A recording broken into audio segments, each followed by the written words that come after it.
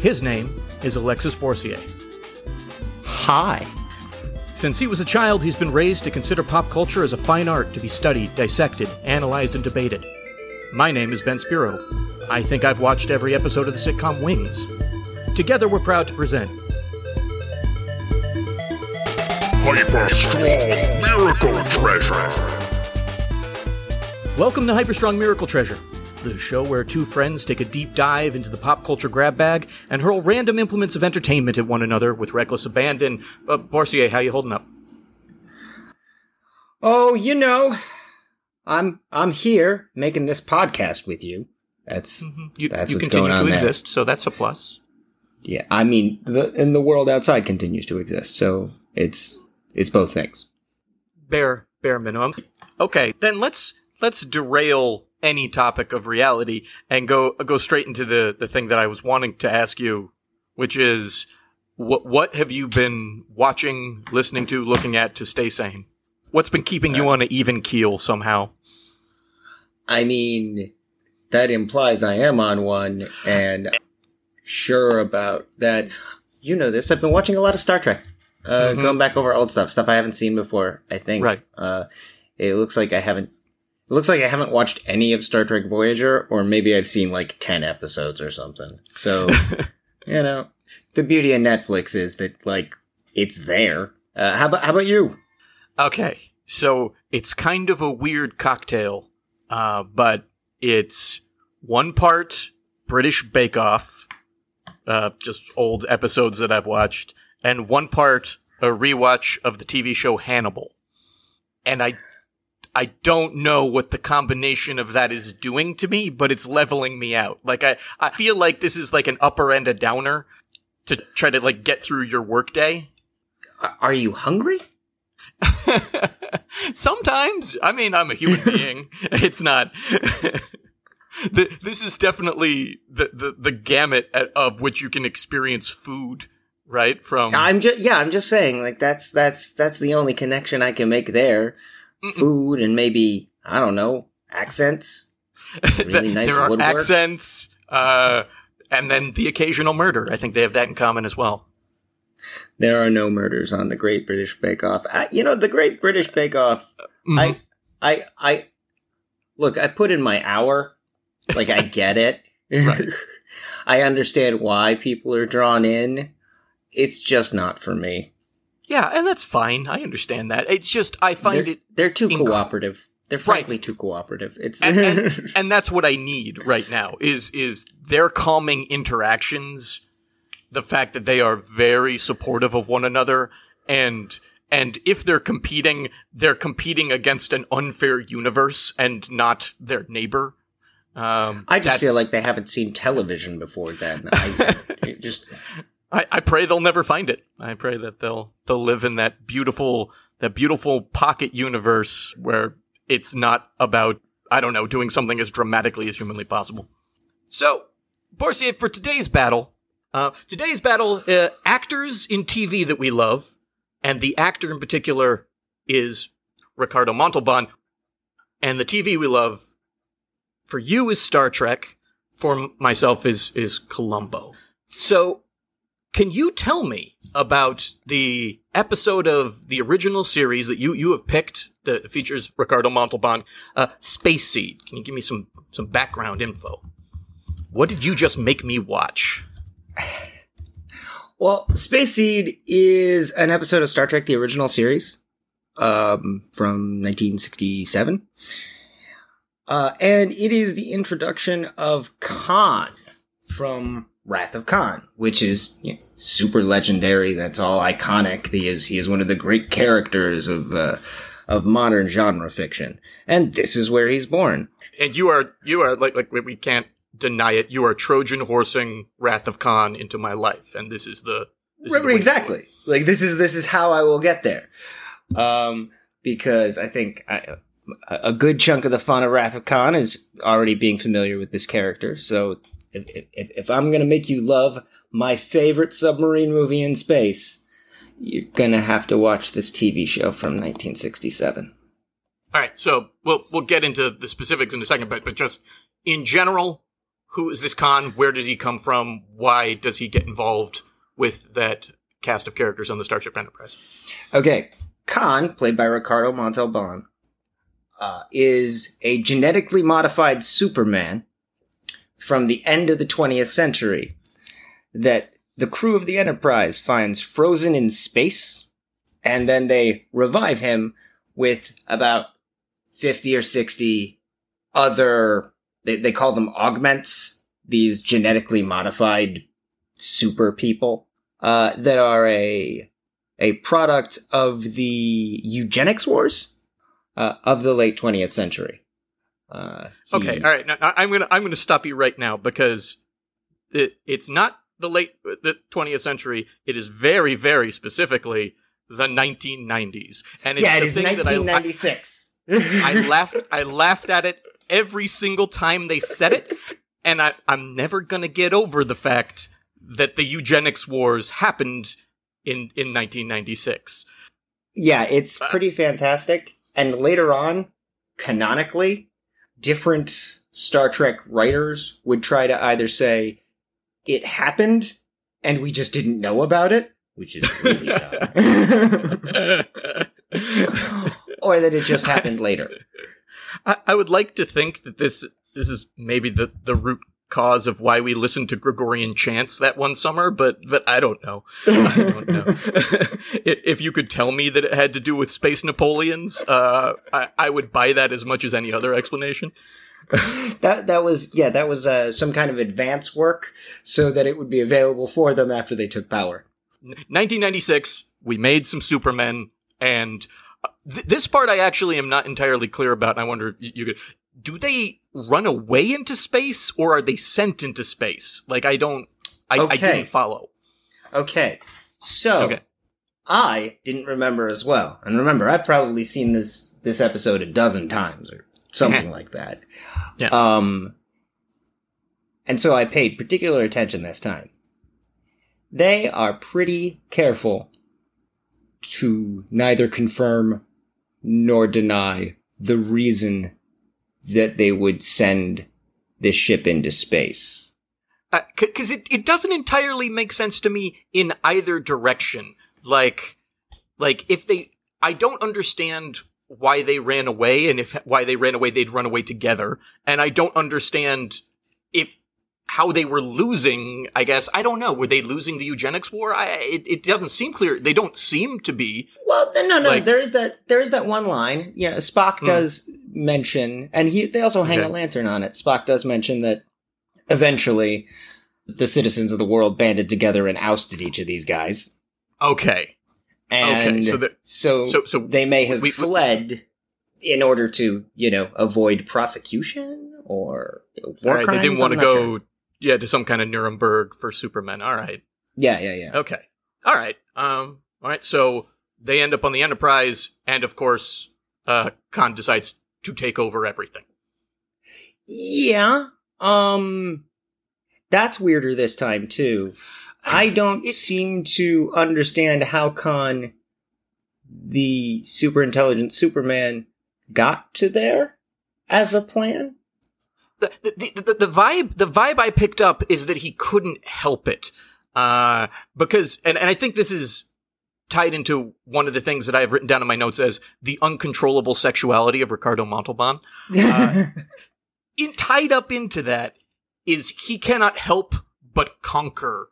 And he sees this starship and the enormous power of this starship, and he has to try to take it over, even though if he's, polite for a couple days, they will drop him off to a place probably where starships are plentiful, and he can... Yeah, I guess maybe they're trying to say he's uncontrollable or he didn't understand, but I don't think anytime I've watched this episode before, I realized just how little he had to do to get away with it. Just hang out, take naps, read up on this starship. In 3 days, you'll just be able to leave. The only thing I can think is that he would think that eventually they'd find out that he is, an evil warlord, and try to hold him accountable. Right, some future trial for him. Yeah, okay. I'd buy that if they mentioned it, but they... Yeah, it would be really, and it would have just required a pretty simple fix, you know? Like, hey, I'm worried that they'll want to bring me into some sort of Mickey Mouse trial in your Federation courts. You know, whatever. Like, what is this Mickey Mouse? Yeah. Okay. So before we get into like specifics of the plot and what happens, there were two things I wanted to mention. One was the eugenics hellscape of the 1990s, and the second thing that I had a hard time getting over. That's not serious, but it's just a thing that I could not ignore. Was William Shatner's lime green officer's uniform? I need to take a second for that specific color of lime green as being a symbol of authority. Okay. Even better. Those uniforms, this is super Star Trek nerd stuff, but... Sure, I need some kind of answer. No. They were designed to be green. Mm-hmm. However, under the lighting conditions for color film, it turned them that classic yellow that we all know as Kirk's uniform. Right. Uh-huh. Like, lighting that green turned it that goldenrod yellow. Then subsequently, they actually sort of pushed everything to just be goldenrod yellow, because they were like, well, that's what it looks like on screen. Mm-hmm. But whenever Kirk in the first season is in any uniform other than that one that just photographs yellow, it photographs green. And that's just what we're stuck with. But I can almost understand this, but it is the worst of the greens. Like, it is the, you know, if some kind of dark forest green, and I'm harping on this more than I probably harp on any costume choice ever made, but it did not cease to make me laugh every time I saw it. Well, it's also a showcase for Technicolor right there. You know, I mean, especially the first season, but later seasons too. This is Desilu spending all the money in the history of ever to make something that would show off new color television sets. You got blue, those are the science guys. You got red. Okay, well, what are you left with colors that pop? So I get how they got to green. I don't think you're wrong at all. And it's especially funny or especially distracting because it's so clearly a mistake. Like, cause later they just go, okay, if it photographs yellow, it's yellow. But they stuck with that green. It's that, it's his casual uniform too, and his dress uniform. Like, basically anything that wasn't the regular uniform is that stupid green. Alright, the first thing that I wanted to point out that I noticed that jumped out at me, you know, cause I have general Star Trek knowledge, right? Sure. I know who these characters are. But I discovered a thing that I did not know about one of the Star Trek characters in watching it. And it was, so Khan has been taken, he was frozen on board his spaceship. He's kind of sickly. He's brought back onto the Enterprise, and he's in sickbay, and he's being treated by DeForest Kelley's Dr. McCoy, by Bones. This is one of my favorite scenes in the series, or in the episode. So he wakes up, holds a knife to Bones' throat, and I realized for the first time that Bones is pretty ready to die. Like, at any moment. He's kind of cool with it. Yeah, no. And, when you look at the Carl Urban in the JJ Trek movies, he's locking onto that in a very specific way.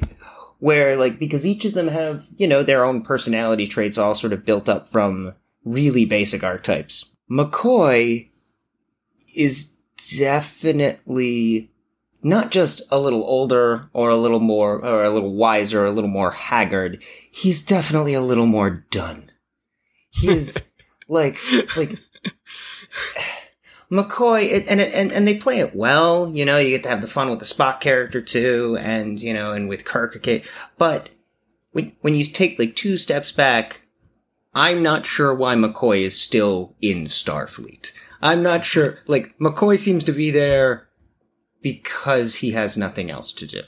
Like, I don't get the feeling that there is some dream going undone there. He is just, I'm waiting. And it's just, I would find that to be a very boring character, right? Like, having that thing, being over it. But since he fills it with this with this near suicidal thing, like that actually jumps out at me as pretty interesting. No, and they sometimes play with the dynamic a little bit with he and Kirk specifically, because that's his commanding officer, but you also get the feeling that everybody kind of understands that McCoy is one of the few characters who has lived a life outside of the Enterprise. Like, he's bringing experience to the team in a way that they aren't. And it's kind of strange when they are so similar in age. It's sometimes tricky to figure out how old they want Kirk to be. You know, they sort of push him as young upstart, but he's also the captain of the flagship. So from there, I think it's now time to talk about the big elephant in the room. Okay, which is I think you know what I'm about to say, but just the weird sexual stuff going on in this episode. There's some weird sexual dynamics at play that I was not entirely expecting. So Khan wakes up and he meets Lieutenant. She is a lieutenant and also a historian, Marla McGivers, or MacGyvers. MacGyvers. I'm sorry, it's spelled McGivers. I don't know. No, it's unclear because at one point Kirk maybe says her name wrong, and I'm not sure if someone was screwing something up or if they were trying to say something. Or if they were trying to say he knows so little about this woman and cares so little about what this crewman is doing that he wouldn't know who she was. It could just be a bad take, or it could be an actual purposeful screenwriting thing, but who knows? Yeah, either way. This woman meets Khan, and out of the gate, before even there's any interactions between them. Oh, no. Before he's even awake, they do that really soft kaleidoscope shot when they're on the Botany Bay, the Khan's ship, and it zooms in on her like she's Barbara Eden in I Dream of Jeannie. It's just like, and honestly, with no context, if you hadn't seen the episode, it's a really weird shot because, or maybe it's a really weird shot because you're seeing it in 2020. Because there's no other indication in that moment that should be smitten for this man or the idea of this man. But right. It feels like the show is throwing that immediate uncontrollable lust at her. And it happens in the script too. Like, one of the strangest things that occurred in this episode for me was when James T. Kirk just kind of pulls her aside and warns her about getting too horny. Like, that is how I took that part of dialogue. He kind of like says like, hey, I understand that you want to jump Khan's bones, but you have to look me in the eye and tell me how sexually attracted you are to this Iceman from the past. Right? And it's weirder than anything between she and Khan, because at least that's, I guess, overt. Incredibly overt. No, yes. and it's one of those things that permeates a lot of Star Trek, a lot of early Star Trek. But he's just given so much more punctuation here, which is because they're trying to portray the Federation as progressive, but they're doing it with the values of people walking around in 1967. Every so often you end up with some really incompatible ideas. Like, is she a crewman who is there and respected by, I mean, we're led to believe that Kirk's a good captain, right? Or at least not a bad one. To treat an officer in his command like that, so condescendingly, frankly, without the sexual stuff at all, is that normal? Are we to understand that he would do that with a male ensign, or is this just a blind spot? But yeah, it's weird. I can't tell. I think there's a reading of it, if you want to really give him credit, there's a reading of it where he's just dismissive of her because she is a historian and he thinks that's stupid.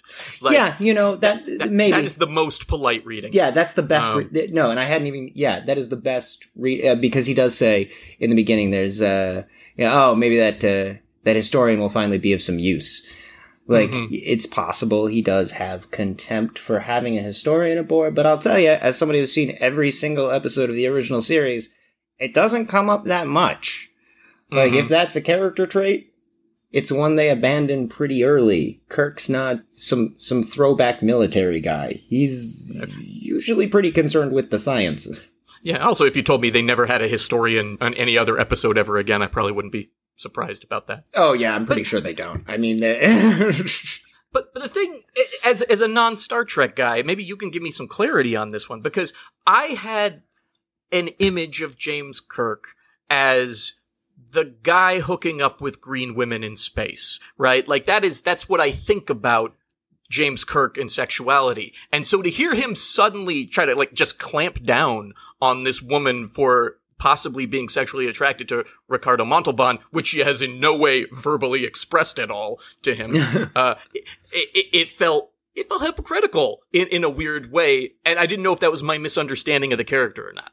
No, you know, I'm willing to say that's probably a misunderstanding of the character. It's also been material so retreaded that they usually give him a love interest in the movies.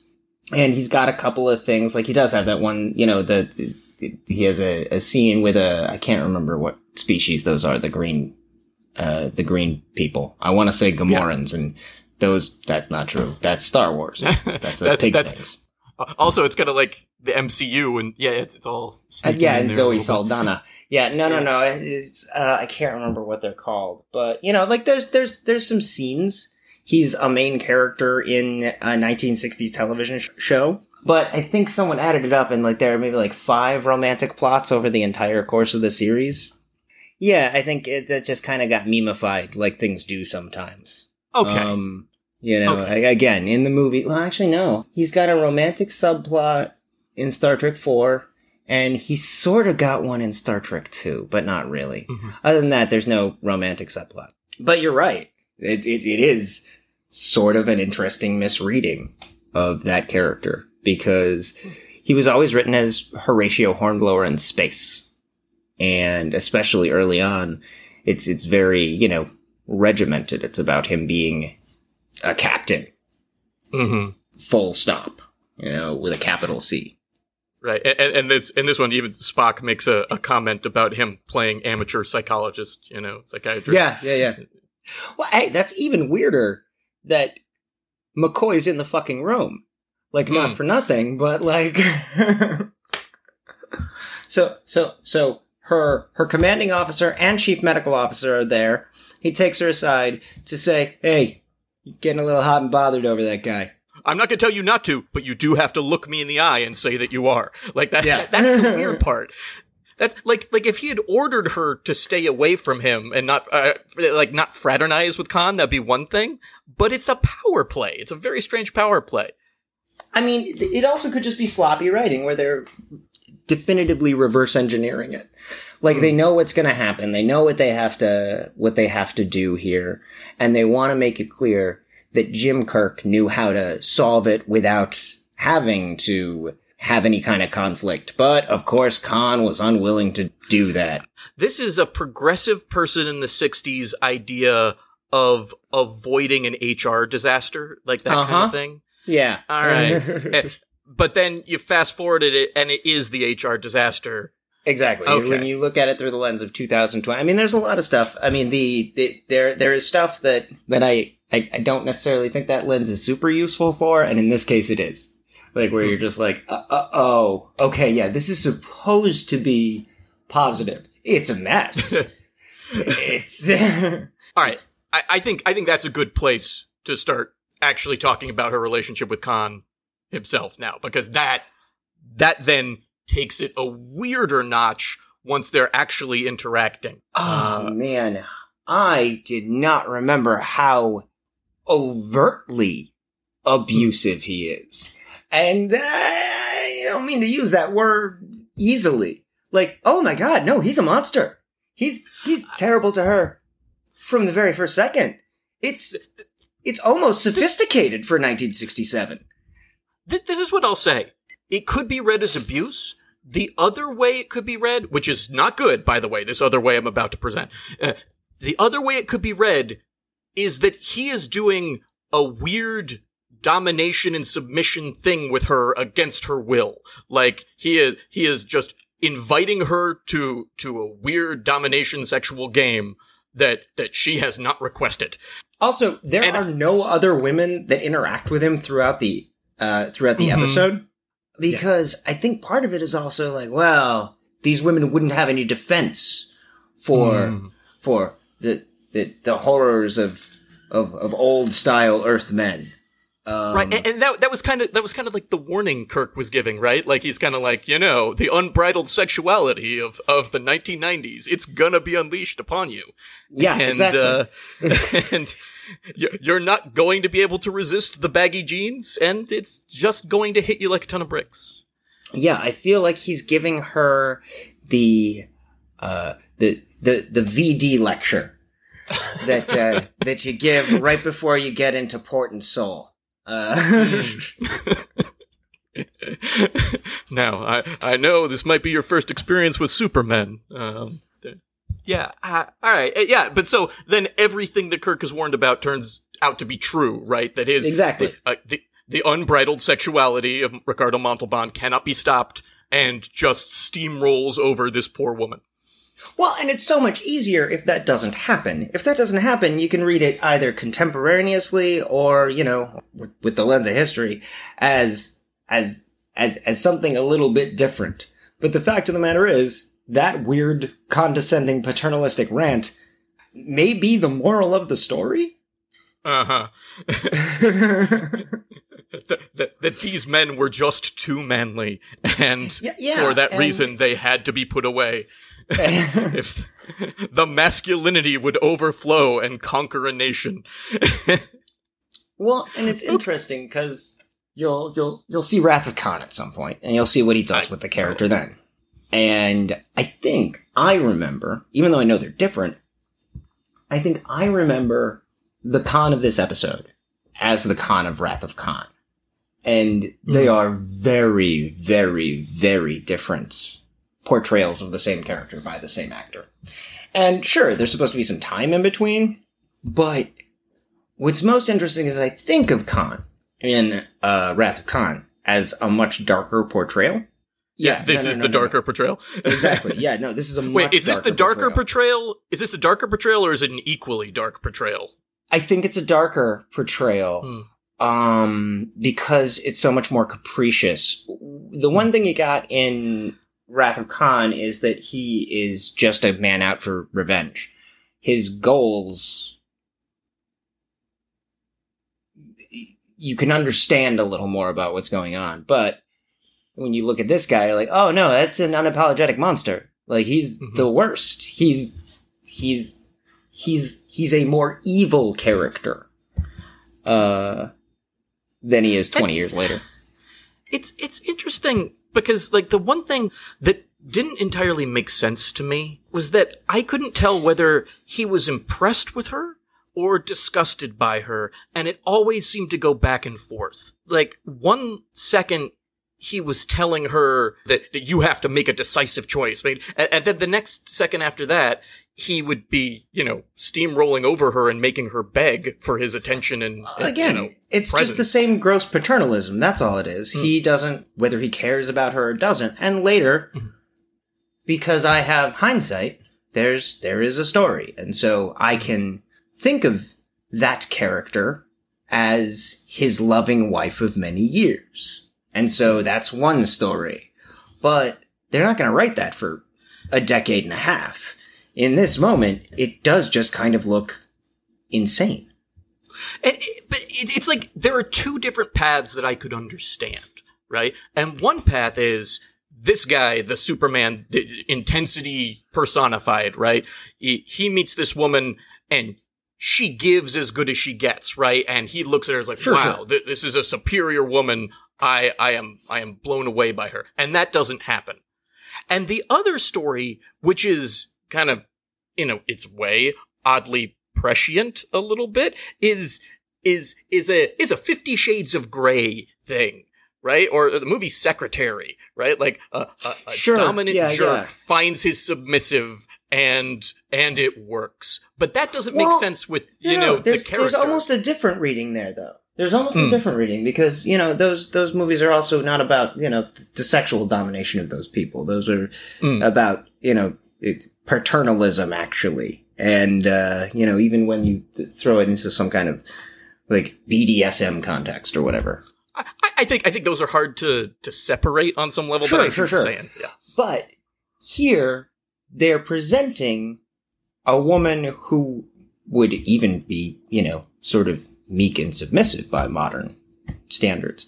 But at the time is supposed to be coded sort of the same way that you'd code the 80s career woman. She's a doctor. She's a historian. She has a job. And so she is the power in a 60s context is what you're saying here? Kind of. Yeah. That is showing, oh, look, all she needed was this kind of man to help her. And it's both sides. It's Kirk doing it on the one side, trying to keep her on the rails because women are silly. And it is Khan on the other side because women are silly. Neither one of them is because of anything like about helpless. her. Helpless is the thing that I think the show is going for. It does. It removes female agency in a way I wasn't even prepared for. That's really what it is. It's just this Which woman is odd is helpless. because it's odd because the whole turn of the plot is on this woman's agency and her decision to use it. So, and I don't know what that means in the context of everything else. It's so muddled. But yeah, so let's move on. So Khan decides, he dominates the historian.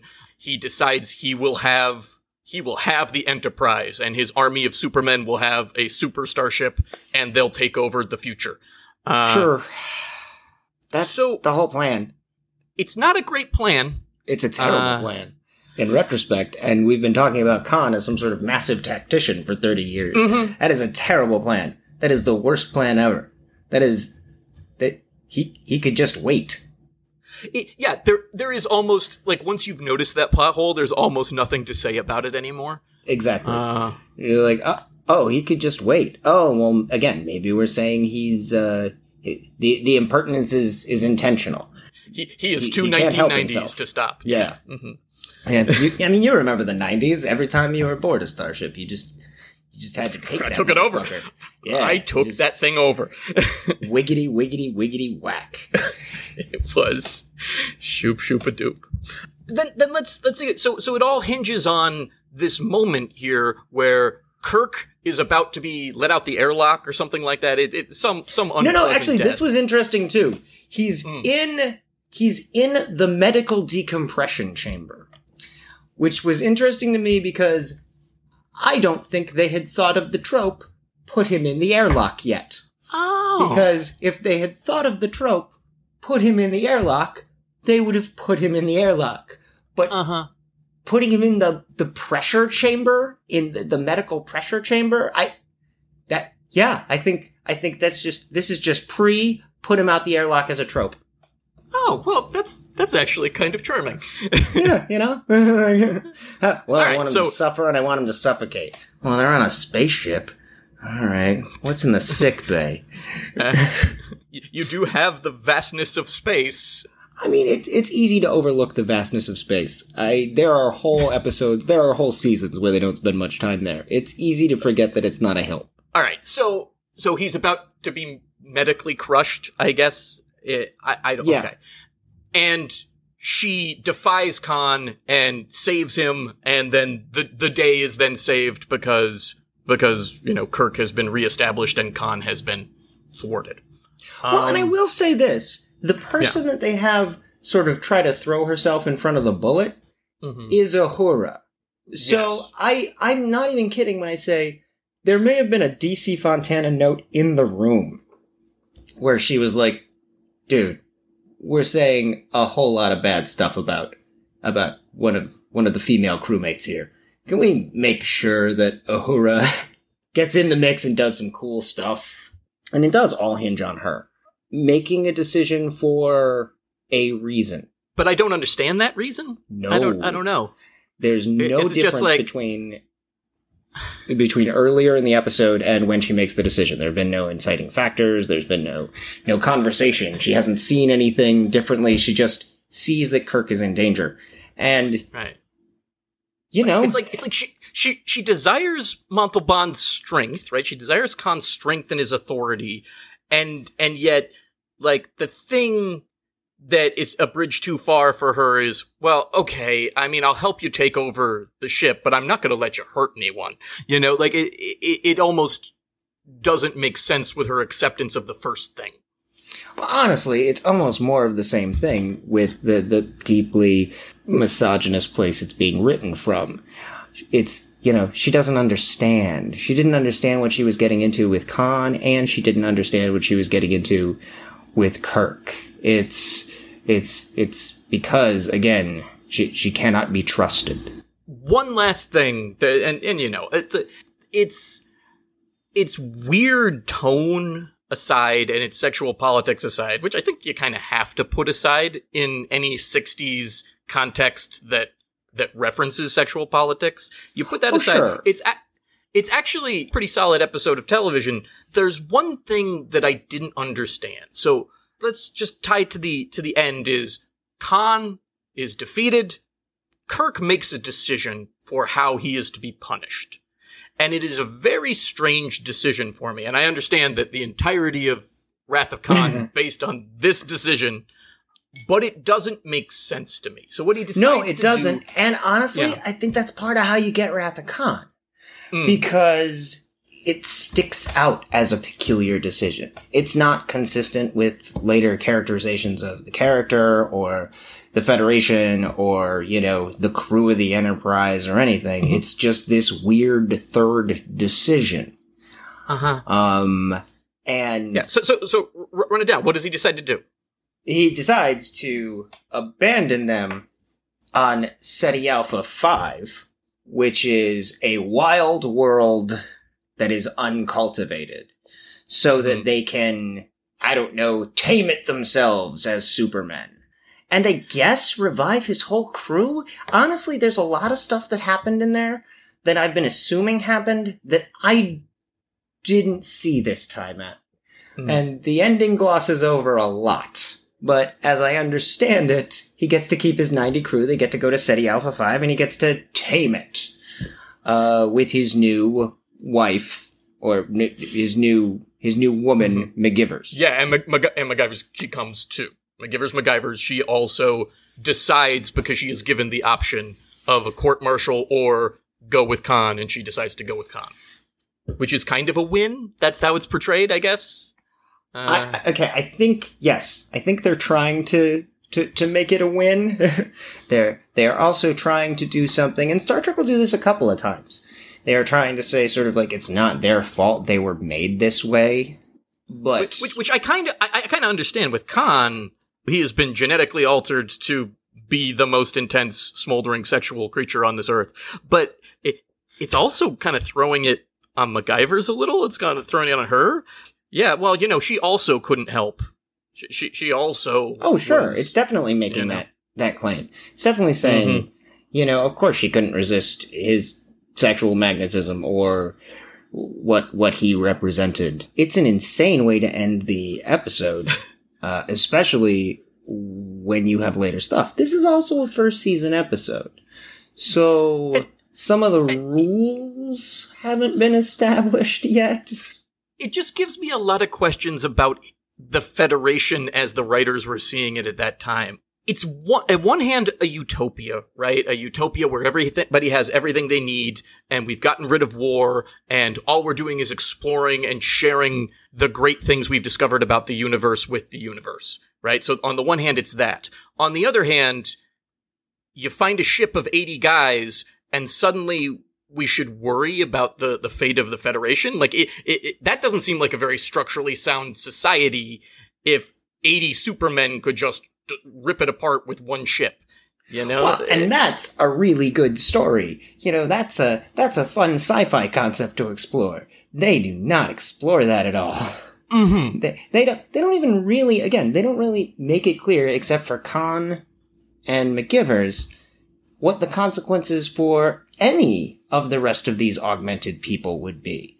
It's not like it's, okay, I have to free my people because you're going to take them and freeze them, or take them and dissect them, or take them and jail them. It's just, I don't know, you don't like me, so I guess I gotta? And I just don't understand what Kirk is so afraid of. Like, I don't understand why he thinks that these people are so dangerous that they have to be isolated on a planet by themselves where they'll never see other parts of the Federation until they can, find a way to get themselves off of there. For the other people? Like, almost exclusively? Like, those people are unconscious right now. You are taking it for Khan, who is not to be trusted's word, that they would prefer this as a lifestyle. They're still just frozen. Like, do they unfreeze them and then ask them individually how they feel about it? 'Cause you would think a just society would do that. Again, it is a utopia, right? You'd figure. No, it's a very weird choice. But again, I think it's, ironically, a choice that really does bear some fruit later because it sticks in your brain. I'm pretty sure that's why someone did it. Because otherwise, I don't think you'd have a sequel to any of the episodes or even a reference most of the time. It's just like someone sat down and went, hey, what the hell happened to Khan? Yeah, and it feels like on some level that this episode, they started with the idea of space seed and those final lines that Spock says, like, sure. If we come back in 100 years and see what seeds you've planted on this, wild planet. And then they worked backwards to create that idea. That's what it feels like. Almost certainly what they did. Okay. Like a lot of stuff in 60s sci-fi. It's all kind of built on the Rod Serling model. You get your twist, and then you work your way back. So, I don't want to dig into this too much, but it should be mentioned that it's pretty weird having a Mexican gentleman kind of wear darker makeup and call himself an Indian American, right? Yeah, I hadn't even really given that much thought. And I think the remasters make it worse. Yeah, because it's clear that there's makeup there, right? Exactly. It's clear there's darkening.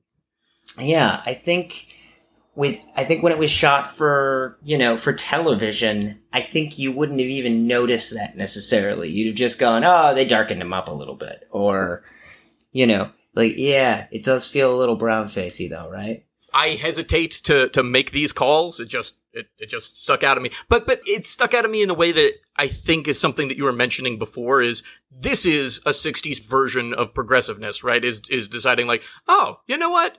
Let's have the inclusivity of an Indian character. All right. So we're going to find someone from India? No. Oh no. We're in California. Crazy. How would they even find the studio?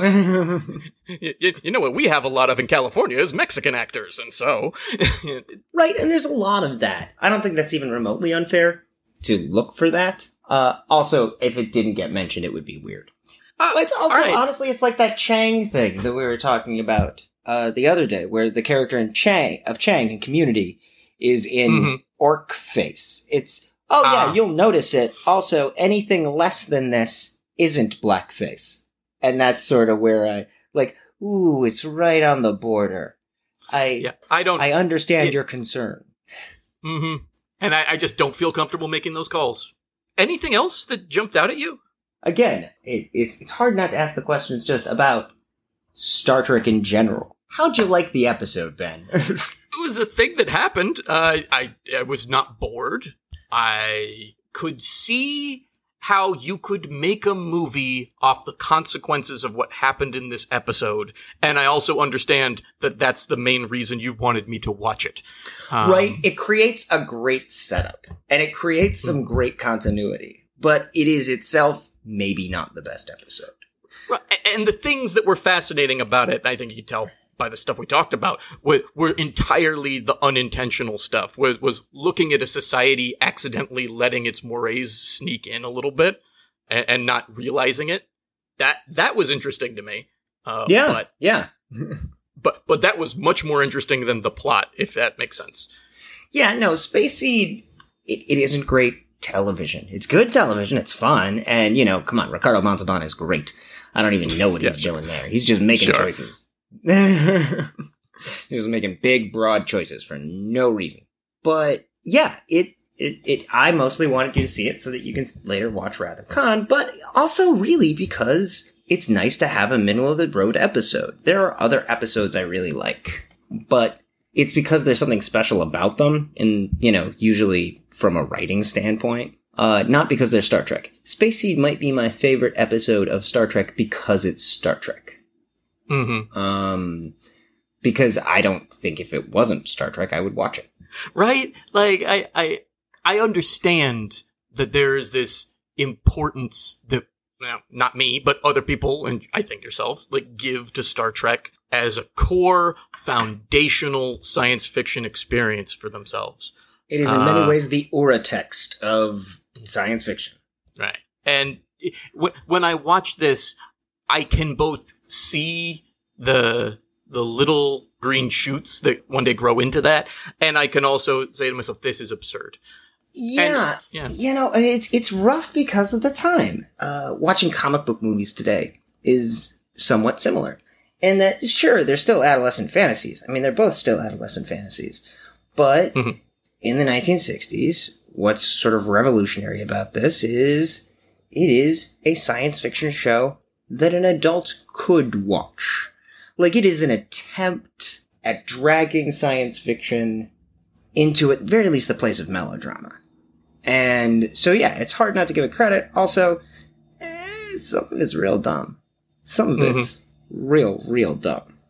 But yeah, I'm kind of happy. I am happy we used Space Seed for this, though, in retrospect. I was not sure. But, I mean, I'm interested in how you see it as somebody who doesn't who has no Star Trek background. Mm-hmm. And I see it as an interesting curiosity, but not in itself something that I could take joy in for any other reason other than that. That's pretty much where I am with it. And honestly, without nostalgia, I think I'd be in the same place. And there's other stuff, especially 60s TV stuff, that I don't feel that way about. And again, that's what makes Star Trek kind of interesting. That's why I wanted you to see it, because it's something that I like, but I'm not necessarily sure is good. I feel okay voting on this one. I don't think Space Seed is good. I also do not think Space Seed is good. Okay. On second thought, you've decided not to endorse your park either. All right. Yeah, no, I have. Okay. Next time, let's talk about Columbo. Let's talk about something that can bring genuine joy into the hearts of all, in my opinion. Got any plugs? I would like to plug the U.S. Postal Service and have it continue to exist. That'd be nice. I would like the U.S. Postal Service to exist as well. That freedom and democracy are okay. Yeah. Goodwill toward your fellow man? If there's any to be had, I would like some, yes. I mean, I know it's in short supply, but I still, there's a reason it's so popular. From two of the Bungles to all our botch friends out there, we love you. Goodbye, Internet. Right, yeah. I think it's an okay ending. We can find something. Yeah, we'll tinker with it.